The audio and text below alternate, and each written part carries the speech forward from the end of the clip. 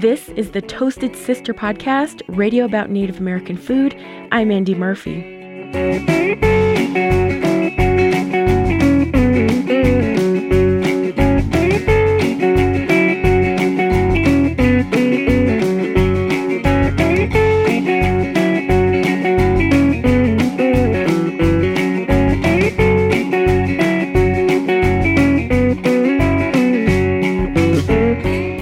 Got a very special episode for you today. Last week, I went to the Southwest Intertribal Food Summit in Taos, New Mexico, and it was a 2-day event that included workshops and panel sessions on things like seed keeping, women farmers, cacao processing, and native culture. And I took photos while I was there, and you can see them on the Toasted Sister social media pages or on the website, toastedsisterpodcast.com, so go check them out.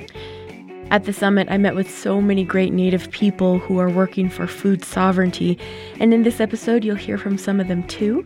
I talked with Lilian Hill from Hopi Tutskwa Permaculture Institute, Terrol Dew Johnson from the Tohono O'odham Community Action Group, Tiana Suazo from the Taos County Economic Development Corporation, Julio Saqui from Belize, he's a chocolate producer, Taos Governor Gilbert Suazo Sr., Tammy Sandoval with Tiwa Kitchen, and Rowen with the Indigenous Seed Keepers Network. So let's get started. I first met with Lilian Hill. She came all the way from Hopi, Arizona to be there, and I spoke to her in one of the warm hoop houses at Red Willow Farm.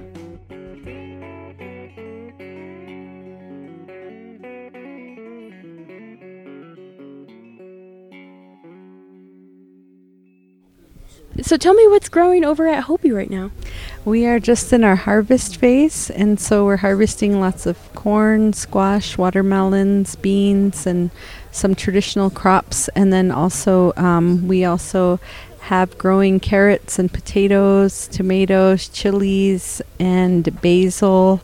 We have a lot of harvesting that we're doing now. So. Tell me about Hopi. I mean, this seems like a desert oasis here. Tell me about what Hopi looks like. Hopi is a pretty arid, high desert landscape, and we get about 9 to 11 inches of rain per year. And it's up on the high mesa plateau with valleys in between, and it's a very dry area, very dry desert region. Can you tell me about why it's important to be growing a lot of these things? I know you mentioned a couple of things that were not maybe traditional to the area. Mm-hmm. It's important to be able to grow your own food because we are in a very rural location.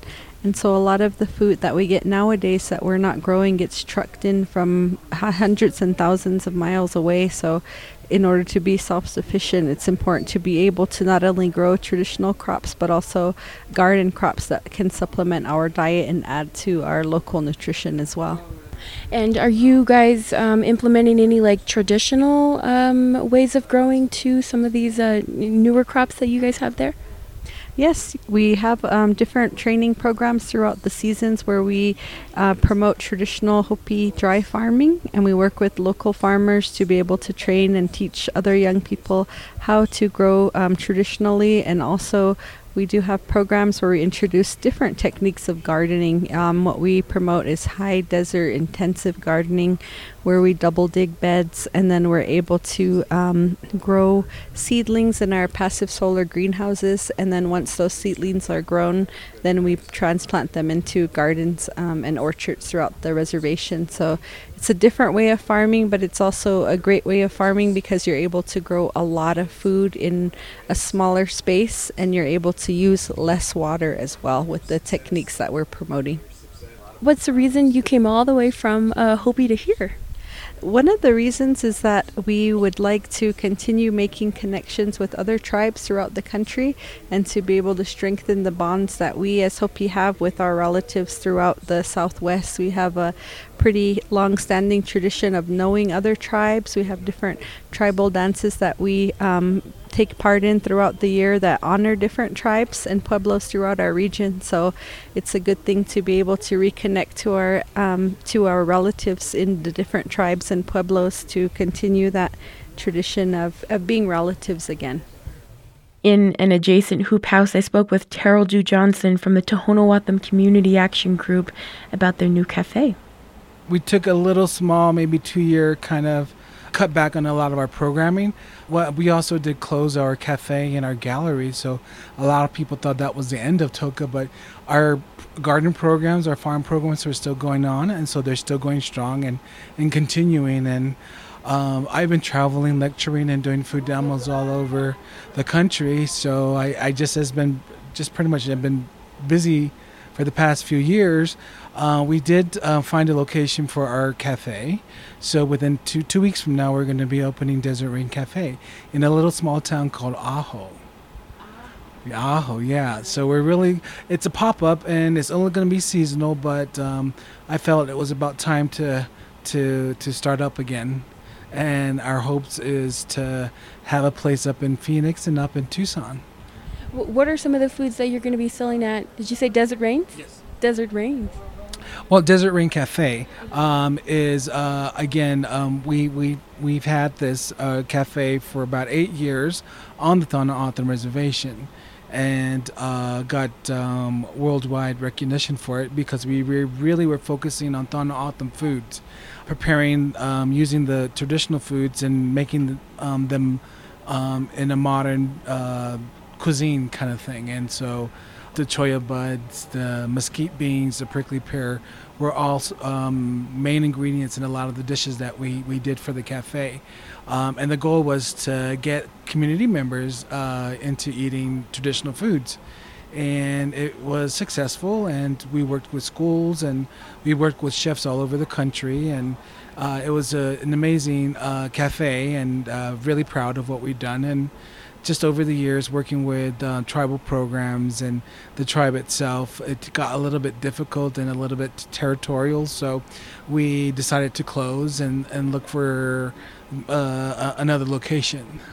So, and it took 2 years, but we finally did it, and we're really excited. And we're sort of just kind of picked off where we left off as far as, like, again, working with community members, sourcing out traditional food ingredients that a lot of community members harvest and we're willing to sell. And we're still doing a lot of cooking demos and working with school and different programs around the area on the reservation to really, again, get people really involved in their foods and finding out where they come from. One thing I've been really interested about lately is just the cooking demos, teaching people how to cook and bringing that knowledge to the community. You guys have been doing cooking demos for a while. Have you noticed a difference in how people are talking about food or eating food and cooking food in the community? Yeah, in fact, we just did a demo here at this gathering this morning, and we were demonstrating choya buds. Someone asked me that same question this morning, and I said, yes. I said, it makes me really feel old, but we started this program maybe 25 years ago, and we were the only ones that were really trying to get people back into looking at traditional foods, teaching them how to recognize them, teaching them how to pick them and process them and then eat them. And so kids at that time, they were around early childhood age, kindergarten age, first grade. And so just over the years, seeing them develop into junior high and high school and their thought about traditional foods and, you know, their respect and their wanting to know more about it really has made an impact, I think, in that generation when we first started. And still working with the schools and still working with different programs, still working with young people and seeing them growing up and really wanting more of the knowledge of who they are, where they come from, what they eat. Seeing that continue is amazing, you know, and other tribal programs are taking that model and using them in their own programs, which is really cool.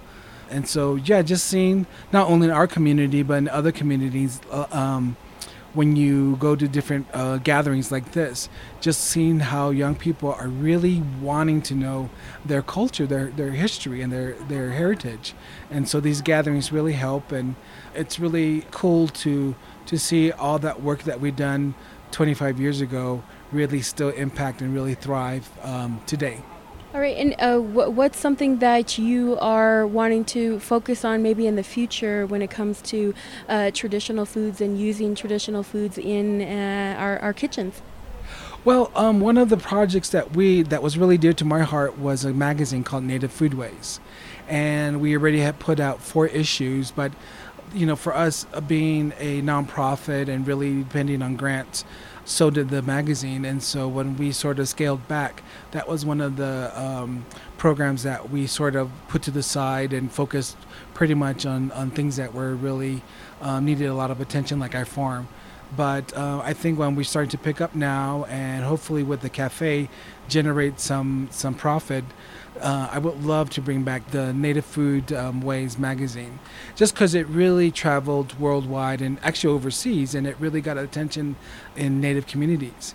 And it was just one way of getting and sharing other people's stories to people like, say, in Alaska or in New Zealand. And it's really good that we focused on really shining the spotlight on just on grassroots people that otherwise probably wouldn't have gotten the notoriety through articles or newspapers or stories like that. So but we seek them out and really focus on what they were trying to do in their own communities. And so putting that in their stories in our magazine, again, it really got their story out there, and people really were inspired, encouraged, and really wanted to know more about these people that were either producing native foods to sell or producing foods for their own community, so that piece of information, that valuable knowledge, won't be lost.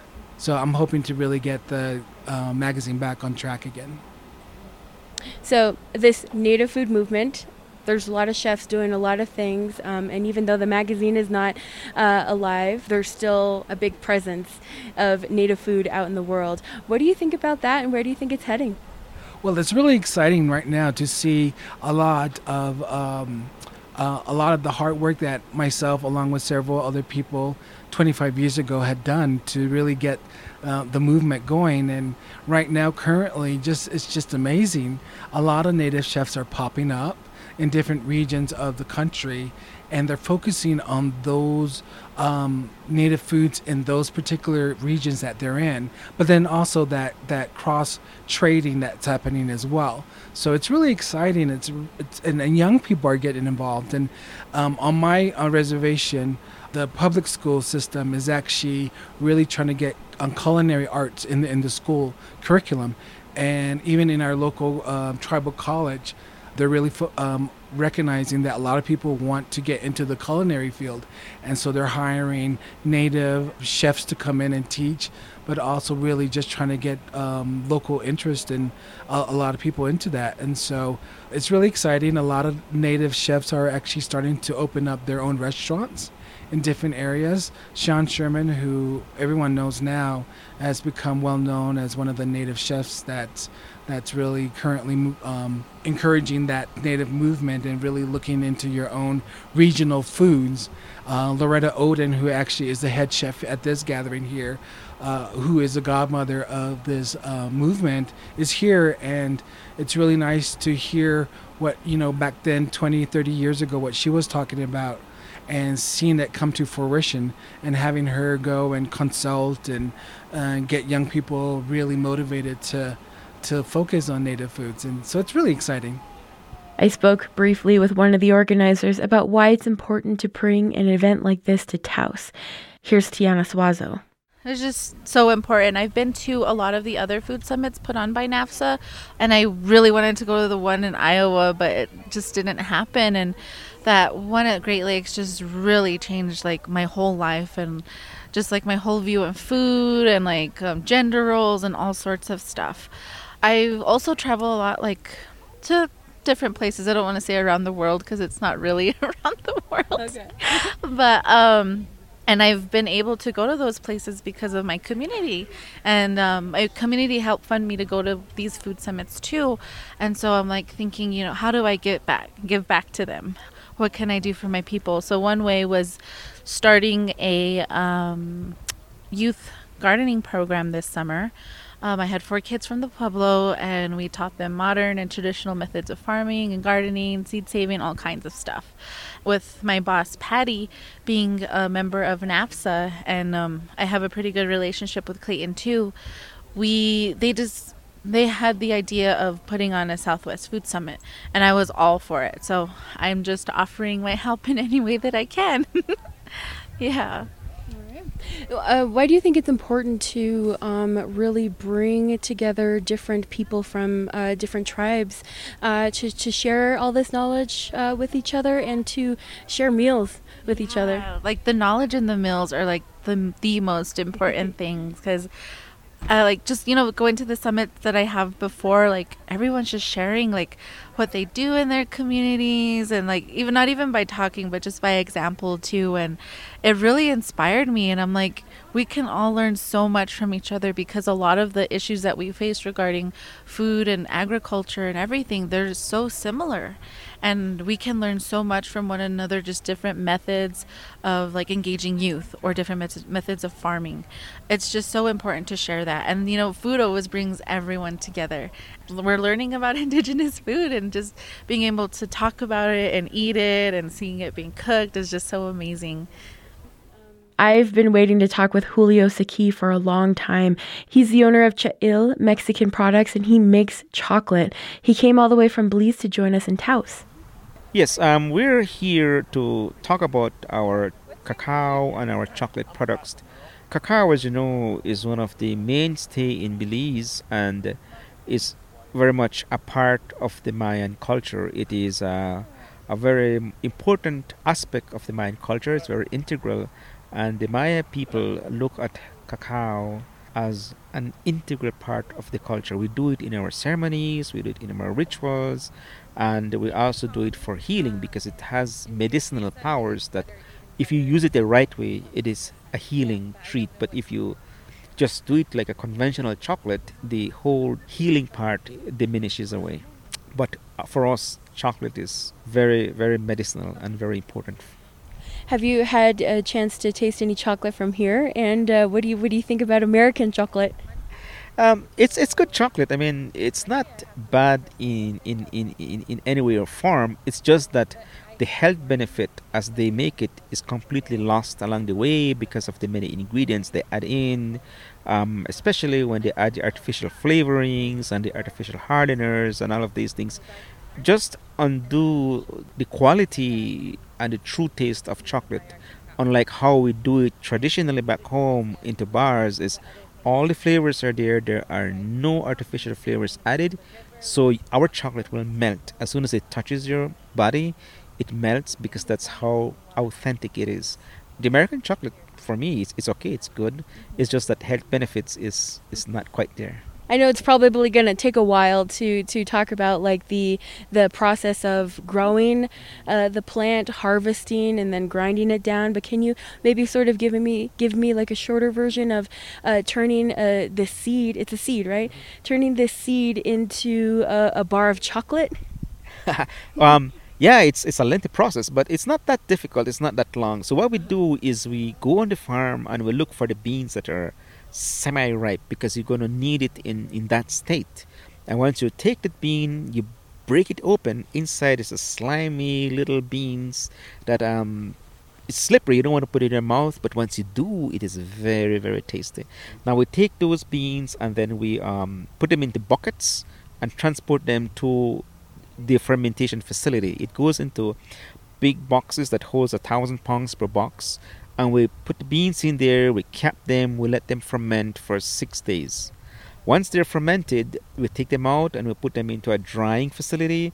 It's like a solar cooker, and the sun goes directly into the actual drying facility and burns the beans. So every day we go manually and then we turn the beans over until they're fully dry. There is actually no moisture. That's a perfect dried bean.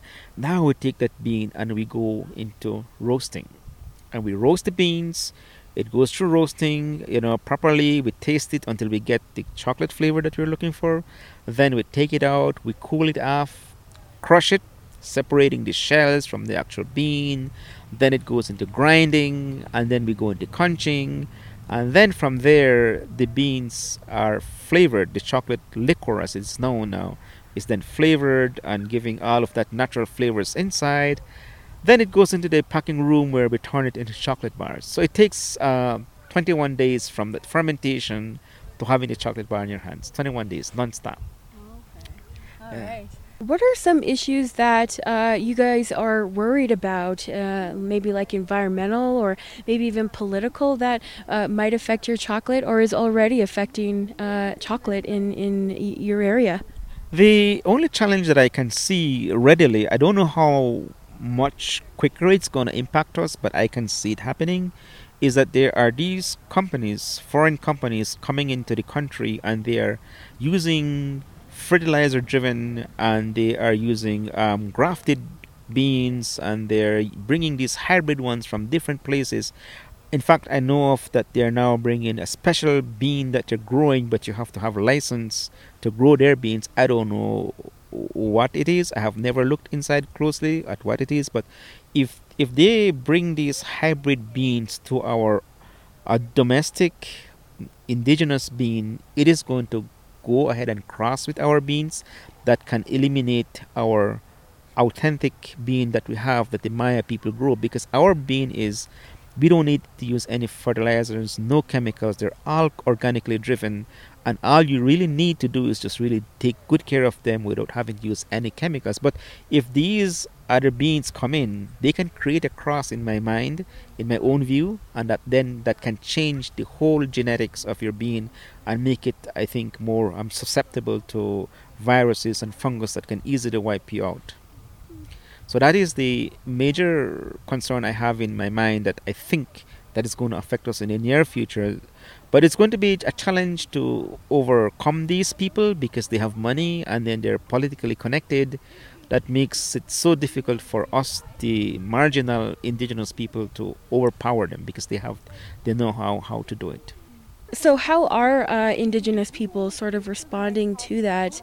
It's not known to them. I don't think they are aware of the major impact it can have, because I can clearly remember years ago that we used to plant a particular kind of rice, and that rice just grows wild and beautiful, and you have a whole supply of rice. And then they come to the agriculture department and they tell you, we're going to give you the best variety of rice for maximum yield. They allow the farmers to plant these rice among their domestic rice that they normally plant. Over the years, that rice is no longer now grown, because when you plant them, they don't grow anymore. You have to go back to these people and buy your supply to be able to plant rice. So I am afraid that this might happen to them in terms of cacao trees, but they don't know. They're innocent because they're not exposed to these kind of ideas or teachings as to what commercial beans can do against domestic local indigenous beans. And Dia de los Muertos is coming up. Does chocolate have a place in this holiday? Not totally, because the Dia de los Muertos is more a thanksgiving for the dead, but we mostly use the beans as a thanksgiving for more health, for more production, for good life, and all of these things. So chocolate is not totally used in that form. They do use it a little bit, but not a whole lot. Can you tell me about how Mayan people celebrate this holiday, and do you celebrate this holiday?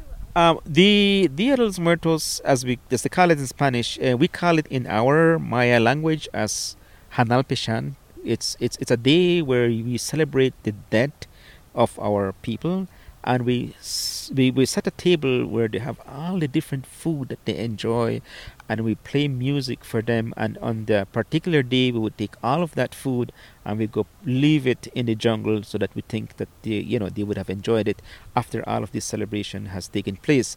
The Maya culture is pretty much the same as that of the Yucateca people culture in Mexico, and there's a merger there. The celebration is almost the same, except that the kind of food that we make is different. So that is what you would find that is going to be served for the dead.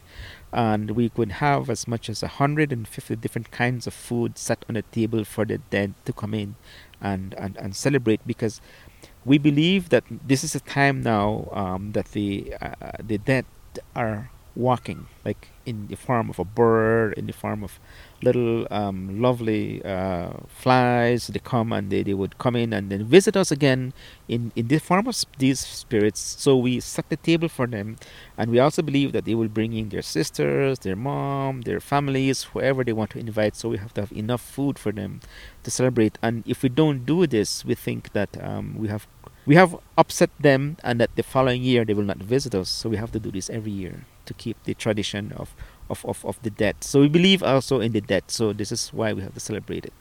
And can you name a couple of these foods that are put out on the table for them? We do the traditional Maya dishes. We call these ones caldo cash, which is a traditional chicken soup, but we don't use coloring. It's just plain white.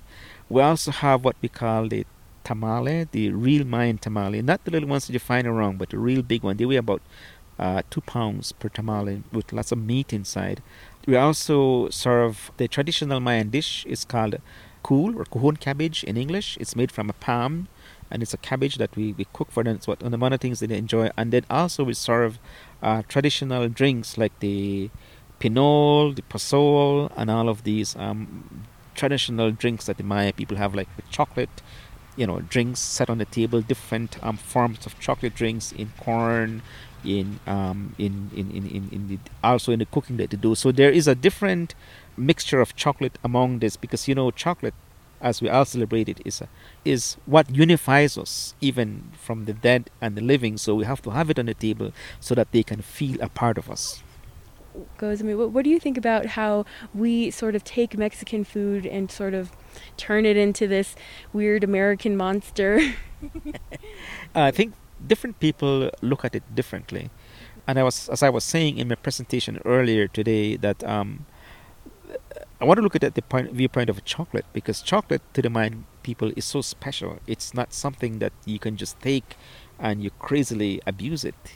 So when you go to a Mayan culture or to a Mayan place or to a Mayan celebration, chocolate is special.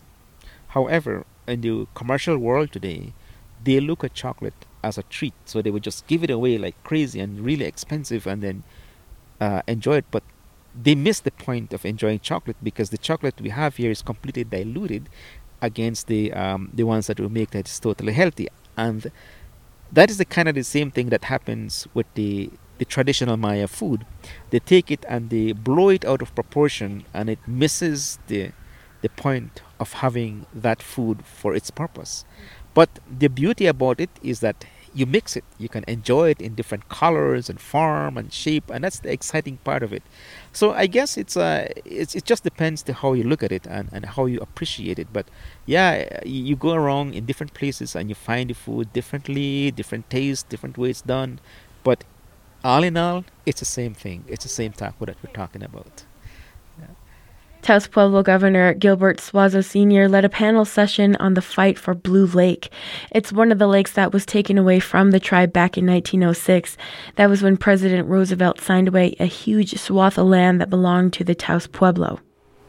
There was a lot of prospecting and grazing going on in the Blue Lake area in the 1800s, and there was always interference in our cultural uses of the area. Then the Spanish and the United States concept of ownership, land ownership, it reduced the sizes of our lands. We didn't know they were taking all this land. We just assumed that this land has always been ours and will always be ours. And to me personally, a shock that I had was one day when my father told me that the mountain that we see up here was not our land anymore. And I didn't believe him, I said, how could that be? It's our mountain, how could it not be our land? So he told me that the federal government took it away and it's not our land anymore. And I think to me, probably that's when my fight for Blue Lake began. And I was just probably maybe about the age of these young boys here, And I never forgot that when he told me. That was a shock to me. Later I realized that yes, even that mountain was part of the lands that were taken away from us. But we never relinquished our ownership of these lands. We always had that relationship with these lands, and we always continue to look to these lands as our lands. 1906, President Roosevelt, he signed away Blue Lake. You know, he didn't consult with us or ask us or anything. He sat there in Washington, D.C. at the White House, and a stroke of a pen, you know, he took away our lands from us. So that's when the official fight for the return of Blue Lake began. No consultation. And then the federal government was asserting its control of the area, these mountains. And so there were conflicts and confrontations, and little did my people know that there would be 90 years before our people would be made whole with these lands. So our people protested the taking over the years. You know, back in those days, our tribal leaders, you know, they didn't speak English. They spoke our Indian language. So in the midst of that, you know, how do you deal with the Washington machinery? But somehow or another, they were able to speak out, and they were able to assert themselves, and it resulted in what they called a special use permit that was given to our people, and that happened in the 1930s. They said you can have a special permission from the federal government to use this land, but it was only like for maybe like certain periods of times, and other times it was still open to anybody that wanted to get into the area. In the 1950s, our people filed their Aboriginal land claim under the Land Claims Commission that included the Taos Valley, Blue Lake, the surrounding mountain areas. 1965, the Claims Commission affirmed Taos Pueblo's ownership of the area that we were claiming, including Blue Lake. And they said that we'll give you monetary compensation. That was their answer to our wanting the lands back. So that was not acceptable for our people. They said for the Blue Lake land, we're not going to take money. For the other areas that are out there that there's really no hope of getting that back, we didn't say we were going to accept the money, but we told them that we're not taking any money for the Blue Lake area, that we would fight for the return of that area. And the only available option was congressional legislation. So the Washington, D.C. process began in the 1960s, and the rest of our Aboriginal land claim was in abeyance. You know, it was at a standstill. 1970, July 8th, 1970, this is when the fight for Blue Lake in Washington was really coming to a head. In those days, discussions were always about what we were going through in the fight for Blue Lake. There were going to be congressional hearings in the Senate Indian Affairs Committee. And at that time I was a young man, and I was one of the young people that were speaking out in support of our tribal council's fight for the return of Blue Lake. So the tribal council then asked me to testify on behalf of the younger generation, and we went to Washington, and they told me that you need to come one day early. So there's something important going to be happening, and we want you to come a day early and bring 4 councilmen with you. So those 4 councilmen and I went to Washington, D.C., and that night our tribal delegation met. And what the big thing was they said that we were scheduled to meet at the White House with the president. Nobody knew what it was about. We were just summoned to meet with the president. So we went to the White House that next day on July the 8th, and we met in the room here with the president, President Nixon at the time. So what the big announcement was from the president was, first of all, he said, I have an Indian policy that I'm going to introduce. He said this Indian policy is meant to help Indian people because ever since I was a young man, I know what your people, Indian people, have been going through. Your lands have been taken away, you haven't been treated right. But this policy that I'm going to unveil today is a policy that is going to help Indian people across the country. And you, Taos Pueblo delegation, you're here, you're going to be having a Senate hearing tomorrow. So I'm here to pledge my support for your cause. I'm supporting the return of Blue Lake to your people. And with the Indian policy that I'm going to unveil, said the return of Blue Lake is going to be the cornerstone of my Indian policy, is what he said. Well, ladies and gentlemen, that policy is still alive. You know, that's what self-determination is about. So on July the 8th, that's when President Nixon endorsed our bill for the return of Blue Lake and announced that new policy for American Indians that led to self-determination, Blue Lake being the cornerstone of that policy. And then the bill itself was signed on December the 5th, 1970.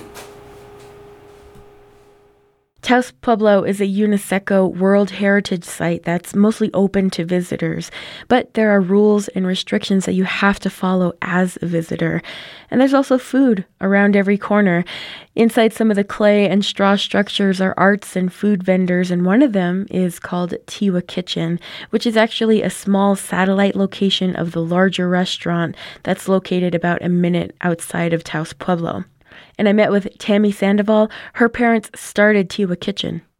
Tiwa Kitchen opened 23 years ago. My parents, Ben and Debbie Sandoval, both from Taos Pueblo, started the business. They had to get approval through tribal council to get their restaurant business going. I know it took some time to do that. They bought land down where it is located now on Veterans Highway. They used to sell up here at the Pueblo, and like all the baked goods that we have, the outdoor oven bread and the pies and cookies. They started selling, doing food vending, and then they had, of course, a bigger dream, and they didn't want a boss, so they started the restaurant there. I guess that's how it started. Yeah. And what kind of foods are served over at Tiwa Kitchen? So we have our buffalo meat. We have a plate called doatel, and the buffalo all comes from our tribal herd here. We have over 200 buffalo here, so we buy one from our tribe every year, and that's what we serve there. We have blue corn fry bread that my parents created as well, like 23 years ago. They started serving it there at the restaurant. We also have all our baked goods stuff, like the bread, pies, cookies, red chili stew, of course. We do a lot of catering too, so we could make you any menu that you would want. And we have a signature like choke cherry syrup that is really good. Of course we harvest the choke cherries and wild plums here, and we use those a lot as well. You guys get a lot of tourists from all over the world. What do you hope they learn about Taos Pueblo? What do you hope they learn about the food when they visit and they purchase some of these things? Well, we just hope that they try some of this unique things that we make in the outdoor ovens, and we pride in that, I guess, in that that we do make everything that we serve here in an outdoor oven every day. So we just want them to taste that. We do bread baking demonstrations as well when scheduled, and we just want them all to get a little piece of our history and culture and our special foods that we're allowed to share with the rest of the world. In the middle of the day, on the second day of the summit, the women of Taos Pueblo made a feast for us. And I heard they butchered a bison, or I think it was 2 bison for the occasion. Anyways, at this feast, there were 2 kinds of red and green chili stews, Pueblo bread, which is my favorite kind of bread, Pueblo cookies, a bread pudding flavored with wild plums, and some good old picnic foods like potato salad and fruit salad. Everything was delicious, and it was such a good day. But the day got even better when Rowen White, Indigenous Seed Keeper, brought out a large gray and greenish squash and a bag of seeds. I talked to her after she gifted those things to the people of Taos Pueblo. Yeah, so we've been involved in a project called the Seed Rematriation Project, which is working with the Indigenous Seed Keepers Network, is collaborating with a number of public access seed banks, universities, museums, and other institutions to discover where our traditional and heritage and indigenous seeds exist outside of our tribal communities, and to begin the rematriation of those seeds back home to their communities of origin. So we worked in collaboration with Seed Savers Exchange, which is the largest public access seed bank in the country, and we've identified quite a number of varieties in their collection that have tribal origin.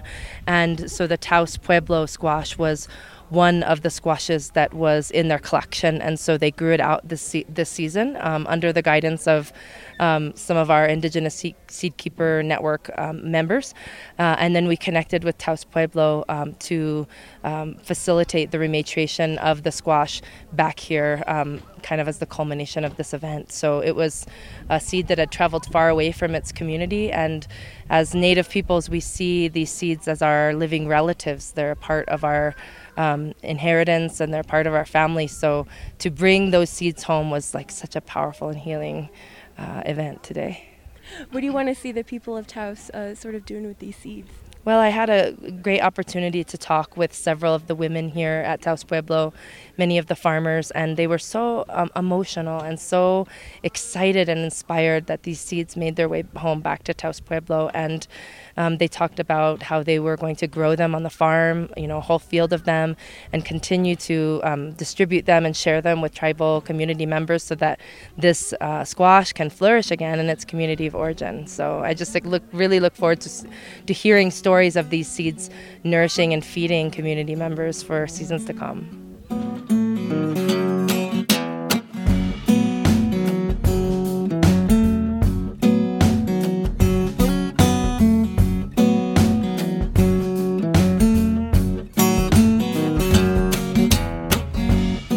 I would like to thank everyone at Taos Pueblo for allowing me to capture stories from there, for feeding all of us, and for opening up their community and homes to us. The Southwest Intertribal Food Summit was put on by the Native American Food Sovereignty Alliance, Taos County Economic Development Corporation, Traditional Native American Farmers Association, Red Willow Farm, and the Taos Pueblo.